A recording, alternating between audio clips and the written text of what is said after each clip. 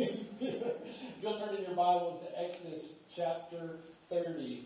Exodus chapter 30. Beginning with verse 1, we're going to continue walking our way through the book of Exodus. And as we look at the book of Exodus, we remember where we come from, that God is revealing himself to his people. He's made for himself a people. And now we're at Mount Sinai. And Moses has been up on the mountain now with God. And he's hearing directly from God as God is giving him everything he wants for his people. He's revealing himself. He's revealing his will. He's revealing his law. He's now given a lot of what it looks like for him to come and dwell among his people in the tabernacle. And we looked over the Advent season at a lot of this furniture in the tabernacle. And today we come to the last piece of furniture within the actual tent of the tabernacle. And I just want to remind you, as we celebrate our 250th year as a church, we can and should reflect on how God has shown himself faithful over and over and over again. We can and should reflect on all the many uniquenesses that we hold as the people of God, because God has made us into this body of believers as a church, and how God has formed us and equipped us for every good work to which he's calling us. We are the people of God, made by God for a specific purpose. And that same reality was true of the people of Israel there in the wilderness, that God was making them into a unique people, a set-apart people for himself. They were formed by God, called out of slavery and bondage, provided for by God's own hand, given his word and his covenant, living in the light of his presence. They're God coming down to them. Now they're building the tabernacle so that he would dwell among them. That great and greatest of all of the promises of the covenant, that God would come and dwell with his people. If you remember in all the furniture that we've looked at in the tabernacle and the courtyard, we've already seen this giant oven, this like grill out there, this giant place where all the burnt offerings would be brought, this altar of sacrifice there in the courtyard of the tabernacle. We've seen the holy mercy seat of God, the Ark of the Covenant, where God would come and dwell there among his people. He would come and meet with his people. We've seen the table of showbread there, demonstrating God's reconciliation of his people to himself, that he communes with them. The lampstand there in the holy place, reminding us of the light of God's grace and his presence with his people. If you go out into the courtyard, you remember all of the beautiful sights, from the bronze to the tapestries to all of the multicolored threads everywhere, even to the beauty of the high priest's garments. Everything pointing to the beauty and the holiness of God. The gold in the tent to the silver around the bottom to the bronze everywhere. And this beautiful backdrop, we have to remember, though, as beautiful as it was and as overwhelmingly glorious as it was also the backdrop to something very violent. There's a lot of violence going on as well. There's a violent reality there happening in the courtyard. Sacrifice after bloody sacrifice being made. Morning and evening, the smell of smoke, the smell of blood, the smell of sacrifice there in the courtyard over and over and over again. Reminding the people of their sin and their need for salvation. Even the priests needing to be covered in the blood. Even the priests needing to be atoned for. The priests were smelling of smoke and blood and sacrifice all the time. And all of this was a reminder to the people of their spiritual need, their spiritual death. As they were witnessing death and smelled like death in the courtyard, they were reminded of their need because of their spiritual death. Smells, they kind of evoke all kinds of emotions, don't they? Like smells are powerful, right? Some are really pleasant, some not so pleasant. Some of you have small children and you know what I'm talking about, right? Some of you have husbands and know what I'm talking about, right? The fact of the matter is that smells really do bring to our minds memories, right? Maybe it's an apple pie. Maybe it's the smell of a new car. Maybe it's the smell of the pine, pine straw. When I was a kid, there were all kinds of smells I can remember at my grandparents' house. There's a certain smell to Target, right? It's like the mixture of popcorn, coffee, and like unpacking stuff, like packing tape. It's weird, but there's a smell, and it's a Target smell, right? The smells tell you where you are. They tell you what's going on. There's a comfort to them. There can also be an off-putting reality to them, but there's a smell that is inside this tent of meeting, this tabernacle, inside this holy place, that if you were a priest, this would be a smell that would forever be in your memory. Every time you smelled it, it was a unique smell that you only smelled when you were inside the tent of meeting, inside this holy place. And it would be the most precious smell to you. And today we want to look at this. It's the smell of the incense in the holy place, the smell of the altar of incense. So look at chapter 30 of Exodus, verses 1 through 10, and then we'll look at verses 34 through 38 as well. God says, you shall make an altar on which to burn incense. You shall make it of acacia wood. A cubit shall be its length, and a cubit its breadth. It shall be square, and 2 cubits shall be its height. Its horns shall be of one piece with it. You shall overlay it with pure gold, its top and around its side and its horns. And you shall make a molding of gold around it. All of this sounds familiar, right? All the furniture has been acacia wood covered in gold. And then he goes on, he says in verse 4, you shall make 2 golden rings for it. So it should be carried, right?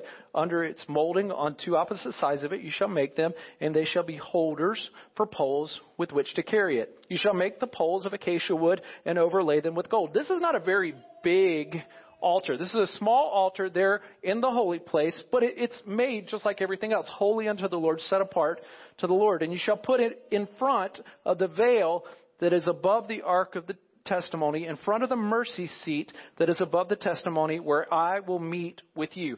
So you have to pay attention to this. It's not so much about the form of the actual table, it's where it's placed in its function. It is going to be placed right there in front of the Ark of the Covenant, in front of the mercy seat of God, where God is going to come and dwell and meet with his people. It's going to be the closest piece of furniture to the Holy of Holies, to the most holy place, just outside of the curtain. It's going to be so close to God's presence that it's right in front of him. And then verse 7, he says, and Aaron shall burn fragrant incense on it. Every morning when he dresses the lamps, he shall burn it. Remember when he has to go in the morning and evening and make sure that the lamps are lit, make sure the lamps are ready to go, he's supposed to also burn this incense. Verse 8, and when Aaron sets up the lamps at twilight, he shall burn it, a regular incense offering before the Lord throughout your generations. It's always going to be smelling like this incense. You shall not offer unauthorized incense on it, or a burnt offering, or a grain offering, and you shall not pour a drink offering on it. Verse 10, Aaron shall make atonement on its horns once a year with the blood of the sin offering of atonement. He shall make atonement for it once in the year throughout your generations. It is most holy to the Lord. Look forward to verse 34 there in chapter 30.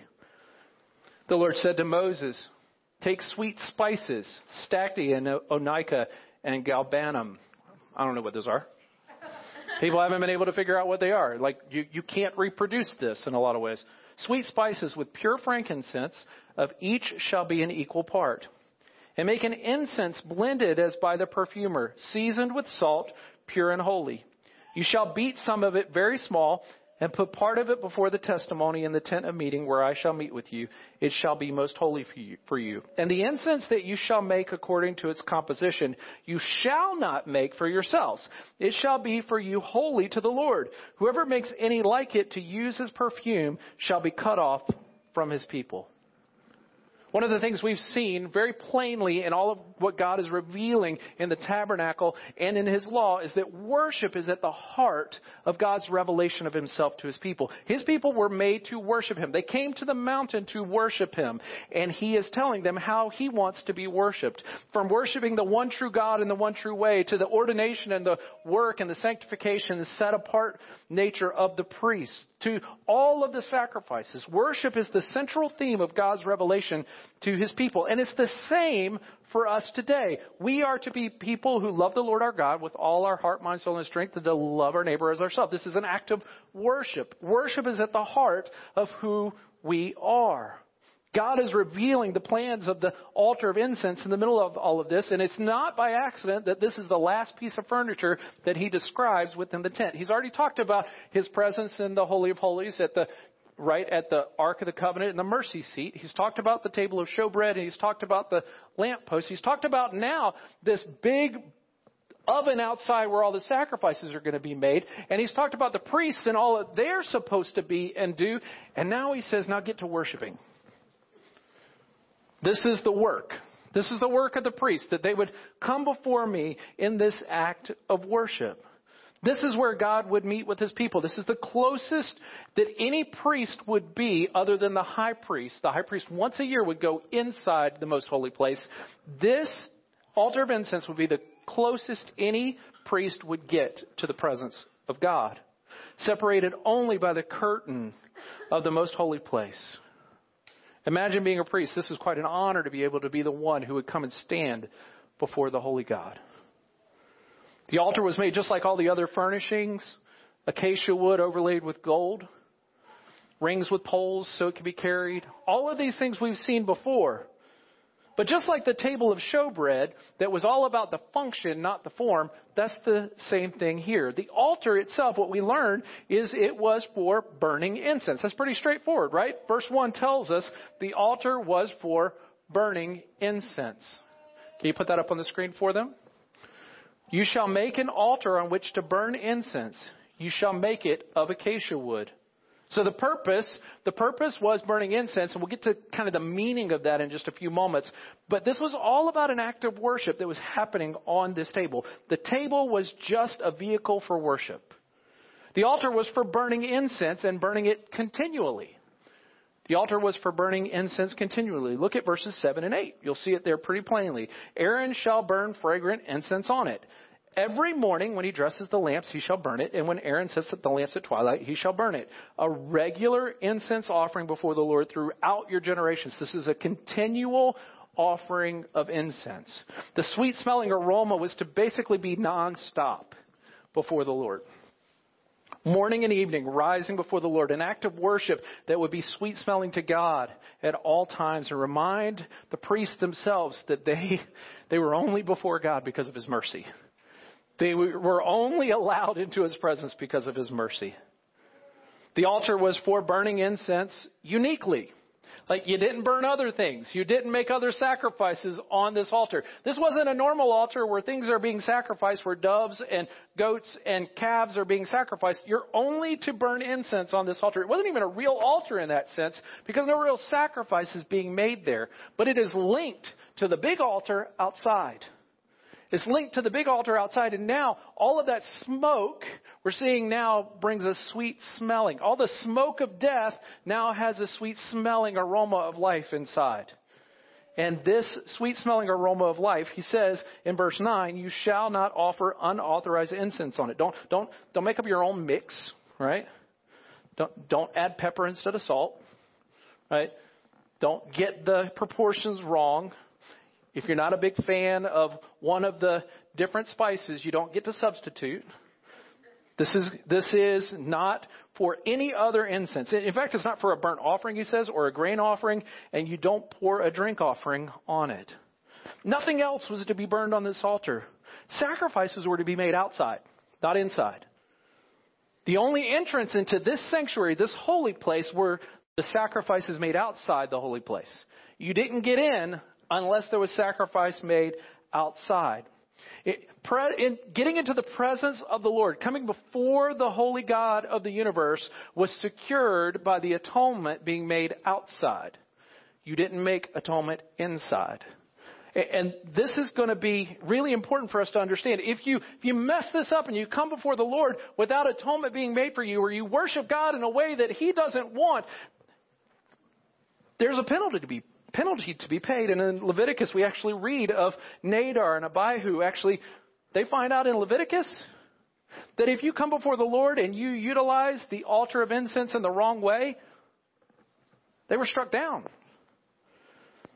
Worshiping God is serious business, and this altar was meant to be uniquely used for incense. And not only that, the altar was for burning unique incense. So not only was it burning incense uniquely, but it was for burning unique incense.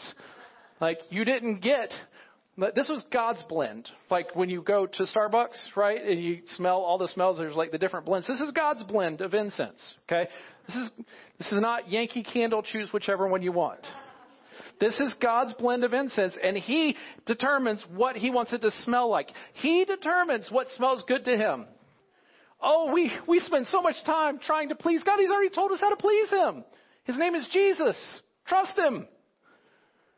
And he's pleased because he's pleased with Jesus. But here in verses 37 and 38, you see, "And the incense that you shall make according to its composition, you shall not make for yourselves." Don't go putting this on like perfume and wearing it. Don't think that you can make yourself sweet smelling to the Lord without the atonement outside the tent. You don't get to come before God on your own. You come to God on the basis of the atonement. "It shall be for you holy to the Lord." Verse 38, "Whoever makes any like it to use his perfume shall be cut off from his people." See, the altar and the incense was to be holy to the Lord. There'd be no other use for it.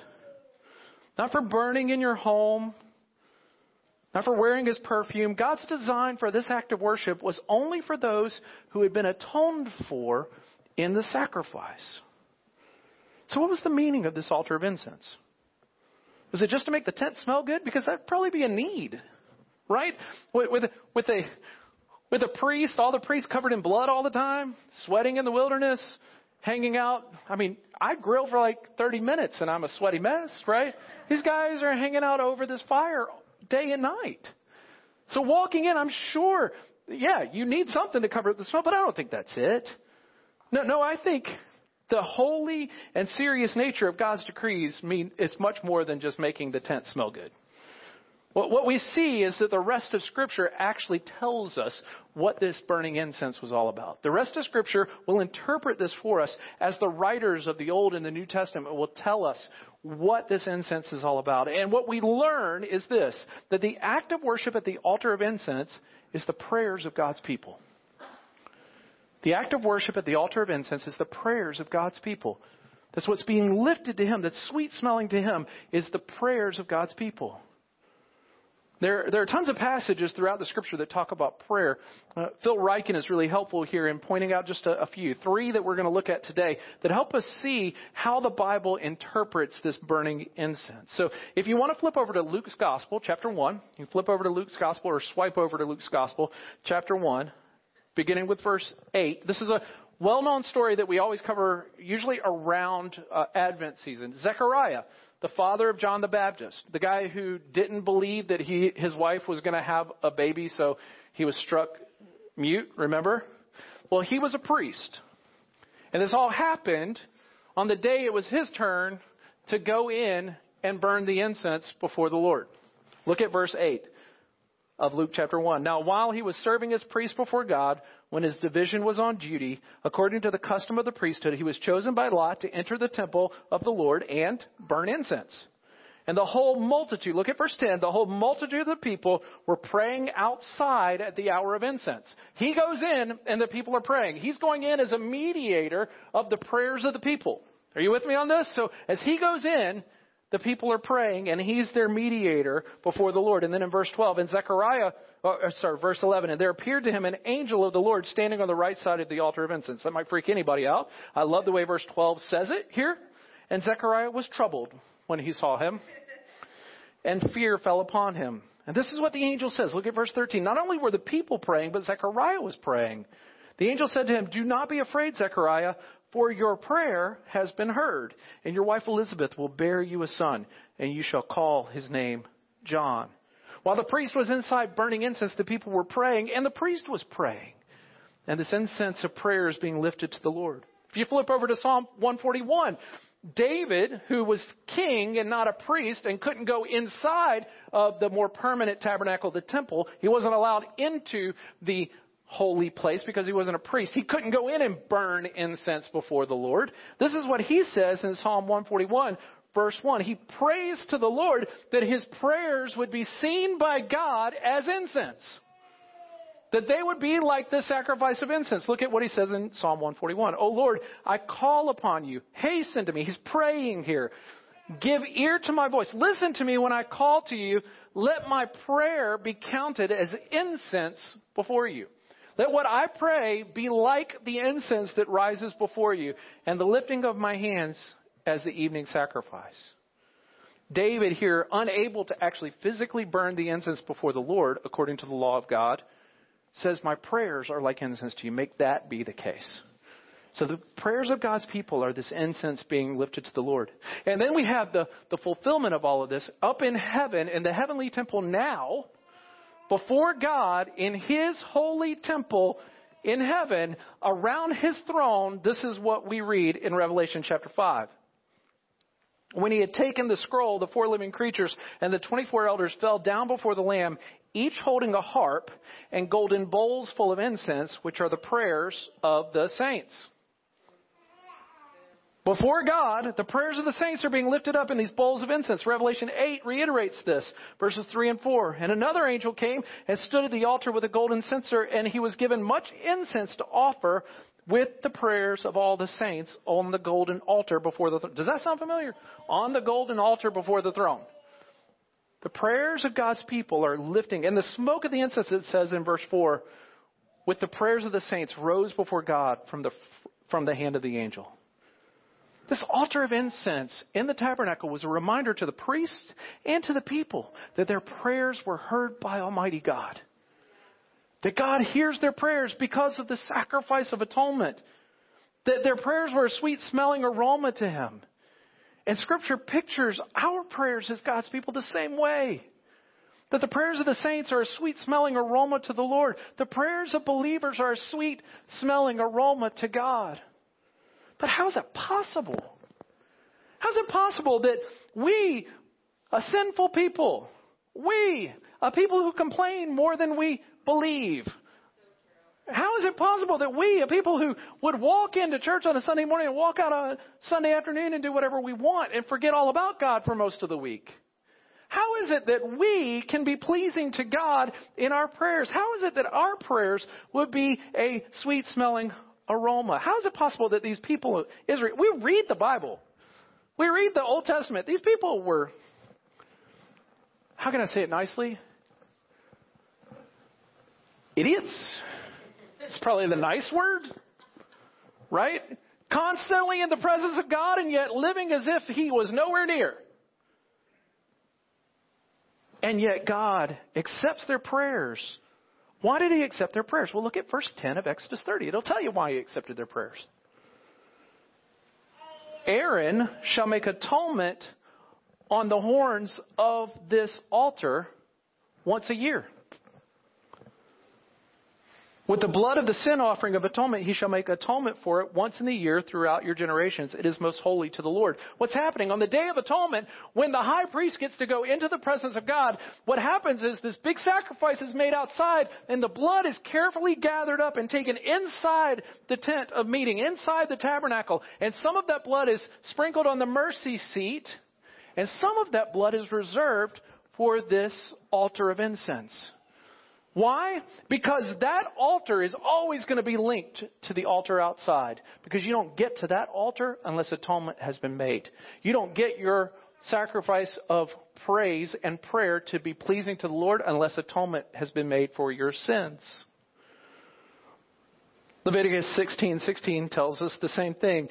Thus he shall make atonement for the holy place because of the uncleanness of the people of Israel and because of their transgressions, all their sins.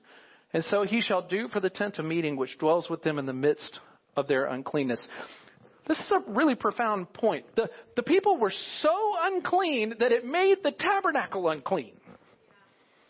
The priests themselves were such sinners that it made the tabernacle unclean when they walked in, unless sacrifice was made for them, unless atonement was made in their place. And the same is true today. We have to be covered by the blood of Jesus in order to come into the presence of God. Believers have access to God through prayer because of the atoning sacrifice of Jesus, and no other way. We are linked to one sacrifice in Jesus Christ, and our confidence now is we can come before the Lord because of Jesus Christ. Phil Ryken said, the life of prayer depends on having a sacrifice for sin. You don't have a prayer life unless you have a Savior. You don't have a prayer of being heard by God as your Father unless you have Jesus as your Savior. In this way, we can really say that while God hears every prayer of every person in some way, because God hears everything and knows the hearts and minds of every man, right? Every person, He only hears the prayers of those who have placed their faith in Jesus and his sacrifice. He only hears those as a father. That's why Jesus taught us to pray how? Our Father who art in heaven. He hears us in a unique way. And this is good news. This is the good news of Jesus and how he fulfills the symbolism of this altar of incense. Because he's the reason, he's the way, the source, the fulfillment of our access to God through prayer. Jesus himself is the sacrifice on the bronze altar to atone for our sins. Jesus is the sacrifice that makes the way. 1 John 4 tells us, and this is love. Not that we've loved God, but that he loved us and sent his Son to be the propitiation, to take the sin debt, to take the anger of God towards sin upon himself. 2 Corinthians 5:21, for our sake he made him to be sin who knew no sin, so that in him we might become the righteousness of God. Jesus himself is the priest who entered the holy place on our behalf. He's our mediator. Hebrews 9:12 says he entered once for all into the holy places, not by means of the blood of goats and calves, which would have been necessary to sprinkle onto the altar of incense, but by means of his own blood, thus securing an eternal redemption. Jesus himself has opened the way for us to come to the Father in prayer. Hebrews 10:19 says, therefore, brothers, since we have confidence to enter the holy place by the blood of Jesus, by the new and living way that he opened for us, that he opened for us through the curtain, that is, through the flesh. We have access to God. We have access to God in prayer by abiding in Jesus. Jesus is the only access we have. And Jesus himself said in John 15, if you abide in me and my words abide in you, if you hear and obey my word, if we trust him and live in him, we find him as our life. He is our very existence. If that is true, he says, ask whatever you wish and it will be done for you. Pray. And God will hear and answer. We have access to God through prayer by faith, by believing that Jesus is the one who has paid the price for us, and all the power, all the authority has been given to him. And so he hears us. He hears us. The Father hears us because of Jesus. 1 John 5 says, and this is the confidence that we have toward him, that if we ask anything according to his will, he hears us. Matthew 21, Jesus himself said, whatever you ask in prayer, you will receive if you have faith. If you trust him. We have access to God. We have access to God through prayer in Jesus' name. This is why we pray in Jesus' name, because he's the basis, he's the reason, he's the purpose, and the mediator of our prayers. He is the only reason we can pray and be heard. John 14 says this, whatever you ask in my name, this I will do, that the Father may be glorified in the Son. If you ask me anything in my name, I will do it. He even repeats it. To know, so that we know that we have no hope of being heard by the Father except through the Son. So because of Jesus, we don't need a priest to enter into the holy place for us. We have direct access to God in prayer. Believers, you have direct access to God in prayer. And I even think the nature of what we talked about with the altar of incense and how it's used tells us what our prayer life should be like. Because if you're like me, anything like me, you need help with your prayer life. Your prayer life is not what it should be, right? If you're anything like me, you know you could and you should pray more. So what would it look like for our prayer life to line up with this imagery? This is what it would look like. We should come to God in prayer with thanksgiving. That we have access at all. We come to God saying, I'd have no hope of coming before you if it weren't for you. It's by his grace alone. We come in repentance, remembering that we are sinners, relying fully on God's grace. We come saying, it's only because of the atonement that I get to come before the Lord. We should come to God in prayer confidently, though, because Jesus did die and rise again. But we come to God sheepishly. We should come to him as our Father. We don't come to him as a teacher, a boss, anyone like. We come to him we get to pray to God as our Father. Confidently because of the sacrifice of the Son. Knowing that the blood of Jesus has covered us. Knowing that he hears those who are his people. We should come to God in prayer continually. Just like in the tabernacle. Day and night. 1 Thessalonians 5 makes it really clear. Pray without ceasing. Anybody really good at that one? Right? Pray without ceasing. People are always asking me, what should I do to walk with the Lord? I'm like, have you tried praying without ceasing? They want something new. They want something newfangled. They want a new idea. But it's like, just obey what God's already said. We'll be pretty good. It's just we don't. I mean, this week is a great opportunity to get started in 2021 with our week of prayer. We've given you a guide daily to walk through to begin praying. And what if you use the drive to work or the walk from your bedroom to the couch if you work at home, right? What if you use that time to pray? What if you set apart a time to be praying? And what if your life became about talking with the Lord? We should pray continually, but we should also pray intentionally and without distraction. We should pray intentionally without distraction. When we come before the Lord, it's for this purpose. When they burnt incense, it was for this purpose. Right? When they came, it was only for this purpose. There was a uniqueness to it, and our prayer life should be that way. Prayer shouldn't just be tossed up to God. We should be intentional about it. Jesus said to go into your secret closet. He himself would go off in private to pray. He would set apart time to pray. When we come before God to burn the incense of our prayers before Him, aren't there just a lot of other things that seem to distract us or take priority? Things that would pull us away, crowding out this act of worship. We come uniquely to pray. Set apart the time intentionally to come without distraction. We should pray to God uniquely. Not only should we uniquely pray, like don't be distracted by other things, we should pray to Him uniquely. Trusting Him only. This altar of incense was in the holy place, sanctified, set apart from the uncleanness of the world around it, reminding the people that God is their only hope. He's their only recourse. He's the only one they can go to. He's their only salvation, their only security. And oh, that we would remember this great truth. Because it is really easy, isn't it, to take the blessings of God without the responsibility of a relationship with Him? To take the manna from heaven?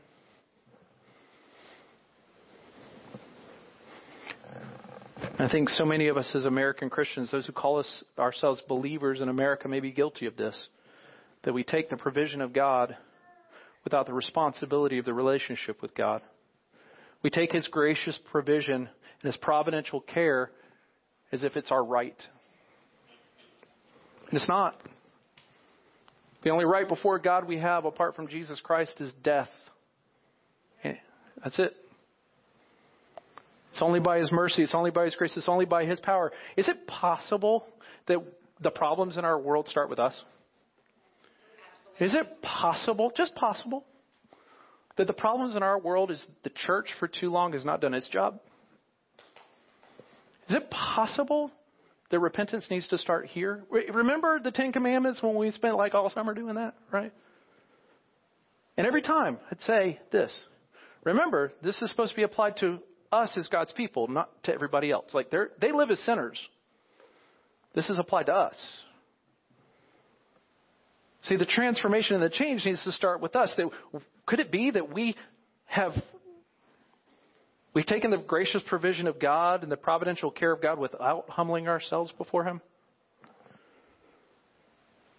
What if God's people are trusting earthly strength? And if that's true, why would God bless us? Why would God move among us and through us if we're trusting in earthly strength? Is it possible that we may have run too quickly to other strongholds and saviors, raising our banner of faith on false flagpoles, and that it's us who need the awakening? That we're the ones who need to be woken from this slumber? That we need to be reminded that the Lord is our portion, the Lord is our shield, the Lord is our strength, the Lord is God alone, the Lord alone can change the world, that posting it on your Facebook page does not make it true? And it doesn't mean you're living for it? Could it be that we need to be a people who stand for a culture of life? Why? Because God's actually giving us life. You're not going to stand for a culture of life and stand against a culture of death if you're not actually abiding in the only one who can give you life. We as God's people need to be the ones who are reminded that the Lord is God alone, that the Lord alone can change the world. The Lord alone can change hearts. The Lord alone can reverse a culture of death and bring a culture of life. And our calling in this world is to be a kingdom of priests before God, praying on behalf of the people. We're supposed to be the outsiders, calling people to faith in the Son of God. Folks, listen to me. Christians are wilderness dwellers. That's who we are. We're wilderness dwellers, longing and waiting for the promised land. We are not people who actually think we've already arrived in the promised land. But we're living like that. We're living like we think we've found the promised land, but we haven't. We're waiting for the promised land. But what we do have is the very presence of Almighty God with us as His people. We have access to Almighty God. We get to come before God in the middle of the wilderness. This year marks our 250th anniversary, and on the 25th of each month, we are going to be praying for our current earthly home, our wilderness, our place of exile. Is everybody with me on that? We're going to be praying for our place of exile, our nation. We're going to be praying for life to be seen as sacred, for our leaders to lead with wisdom and humility before God, for spiritual awakening in our churches and neighborhoods, for families to honor the Lord, for sin to be called sin and salvation to come to millions. And we want you to join us. We need to do this together because we are the people of God who live in the wilderness together. We have the great privilege of coming before the Lord in prayer, all because of Jesus. So won't you join in? Won't you, this afternoon, get on your computer, sign up for a half hour, an hour, 7 hours. I don't care. Sign up every month to pray. And I'm going to ask the band to come back up and close our service for us today as we sing. And we're going to actually spend this time in just a moment. Maybe you've been here today or you're listening online and you've never trusted Jesus as your Savior and Lord. You've never placed your faith in Jesus, who is the atoning sacrifice for sin, who took the penalty for your sins upon Himself at the cross of Calvary, who defeated sin and death through His death and resurrection. If you've never called upon the name of Jesus to save you and to be your Lord and your treasure, then today you need to know this. If you don't have that atoning sacrifice of Jesus covering you, you need to hear this. God will hear your prayer of repentance and faith. He will hear every prayer you lift to Him. But until you pray in repentance and faith to Him, trusting Jesus, He's not hearing you as a loving Father. He's hearing you as a king. But He's not hearing you as a loving Father.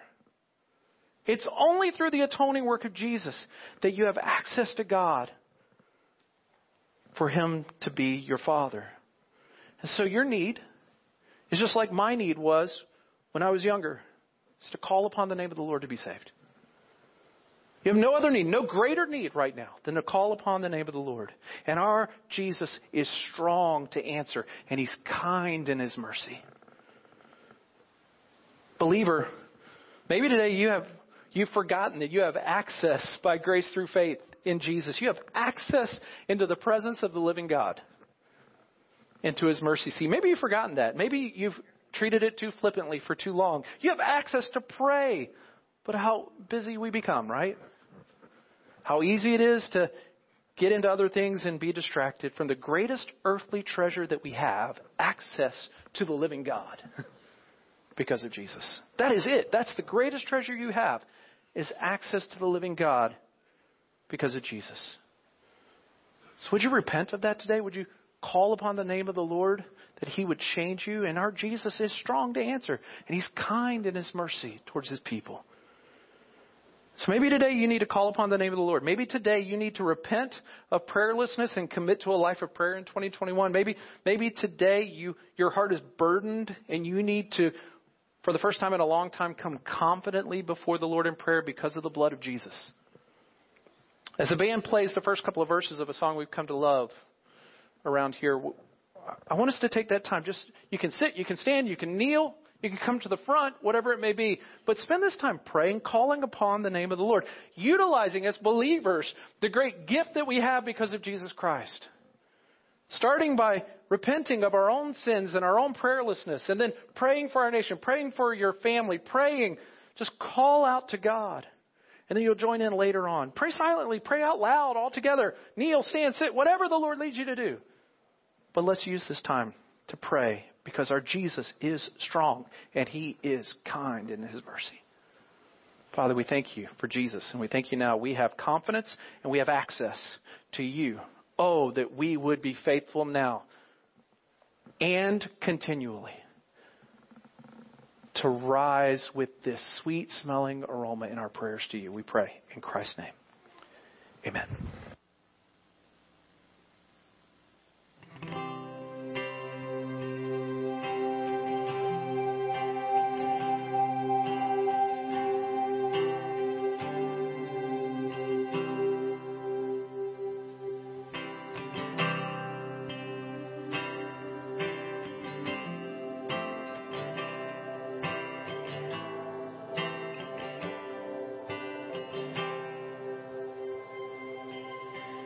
Jesus said that if I thirst, I should come to Him. No one else can satisfy. I should come to Him. Jesus said, I am weak, I should come to